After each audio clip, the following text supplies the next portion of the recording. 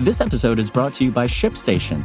You know, some things take a lot of work, like sending little robots to far-off distant planets. And just as that's challenging, so too is running a successful e-commerce business, especially when there's so much to do. So I want to introduce you all to ShipStation. Now, I love using ShipStation because of its easy-to-use dashboard, which makes managing orders and printing labels a breeze and super smooth. Oh, and the customer service is just out of this world. It's exactly what you need to help grow your business. Sign up for your free 60-day trial at shipstation.com/technews. That's shipstation.com/technews. Hey, good afternoon from Engadget. It's Thursday, November 5th. I'm Kyle Sauerhofer, and here's what's happening in the world of technology. Brought to you by Audible. For much of Wednesday, Facebook and Instagram have been displaying a notice at the top of their apps reminding U.S. users that the winner of the 2020 election has yet to be decided via TechCrunch. Votes are being counted, the message declares, with a link to Facebook's Elections Update page at the bottom of the notification. The notice also includes a timestamp indicating how recently it was updated by Facebook. A Facebook spokesperson told NBC News the company started issuing the notice shortly after President Trump took to Twitter and Facebook on Wednesday morning to prematurely declare victory in the election. Then, as now, election officials in multiple states had yet to count all the votes in their counties. Twitter flagged the message first. It also restricted users from retweeting the message, though it's still possible to share it using the quote tweet feature. Facebook was slower to label President Trump's post and did so using more vague wording. Trump's message was one of the first major tests of Facebook and Twitter's recently implemented election policies. Leading into Tuesday evening, both companies said they would not allow either candidate to claim victory before state election officials and national news outlets declared an official winner. And in business, T-Mobile is paying the price for the reported misdeeds of its recent acquisition.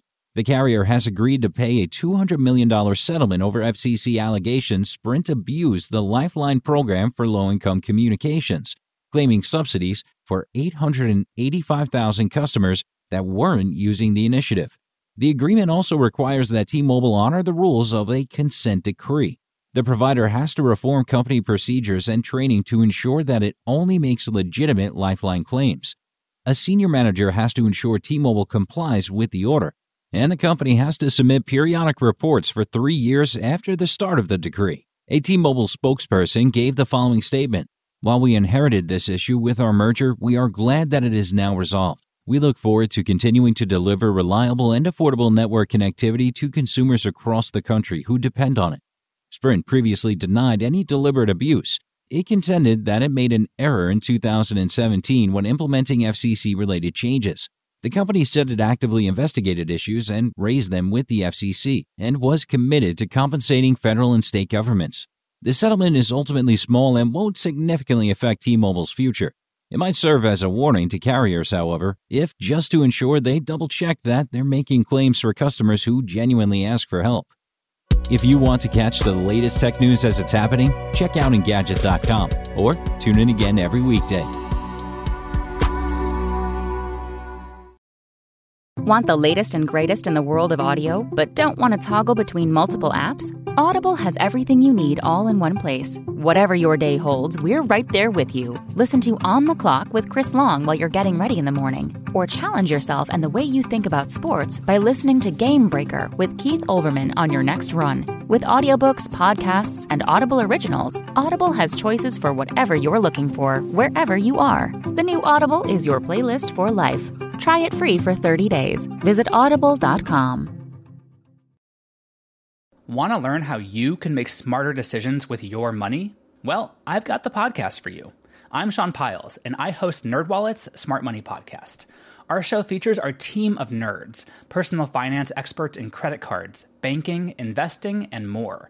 And they'll help you make the most of your money while cutting through the clutter and misinformation in today's world of personal finance. You'll get clarity on strategies to help you build your wealth, invest wisely, shop for financial products, and plan for major life events. Listen to NerdWallet's Smart Money Podcast wherever you get your podcasts.